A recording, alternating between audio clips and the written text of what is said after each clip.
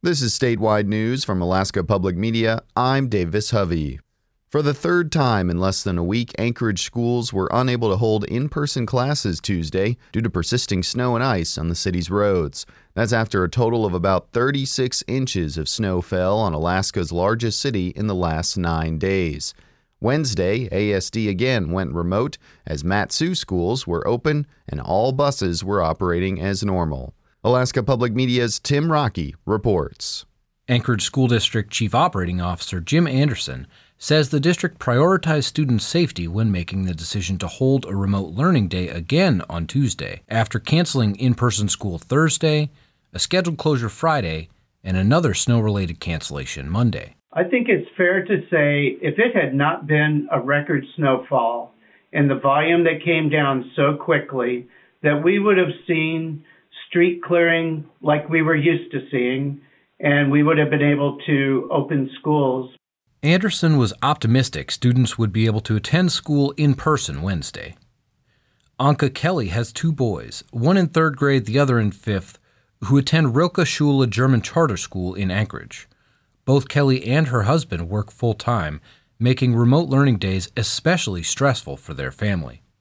Kelly says her husband stayed home with their boys the last 2 days. It disrupts his entire day because he has to multitask, and he is someone who is trying really hard, but it's not his forte to multitask, so he gets flustered. It's hard, it's stressful, and at nighttime when I get home or when I get off work, he's completely exhausted. Kelly says she would prefer the district add days to the end of the school year to make up for snow days, instead of switching to remote learning when roads are unsafe. I don't know if it can be helped, but the number one choice for us would be if the roads were in better condition so people can drive their kids to school or the school buses can run as planned. Anchorage Mayor Dave Bronson's spokeswoman, Veronica Hoxie, says the mayor's administration understands the frustrations shared by parents and, in general, Anchorage's drivers. Hoxie says the city staffs its street maintenance department for average levels of snowfall, not the record-breaking storms seen this month.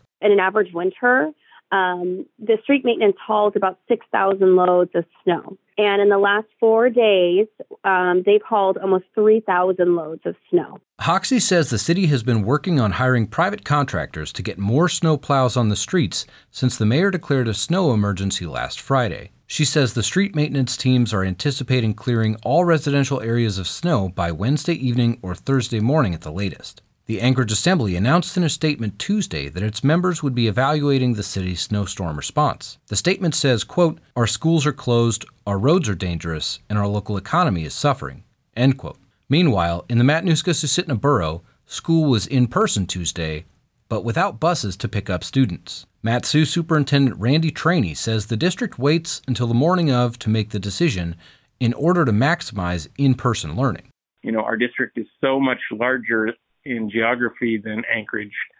We can have parts of our district that are able to have in-person learning and parts that aren't, but it's very difficult to make that decision, at 9 p.m. the night before. In a written statement Tuesday, Mat-Su School District spokesperson Jillian Morrissey said the district went ahead with in-person school despite the lack of bus service because, quote, "in-person learning is better than remote learning for students." Buses ran in the Talkeetna and Glacier View areas of the Mat-Su on Tuesday. In Anchorage, I'm Tim Rocky. This is Alaska Public Media.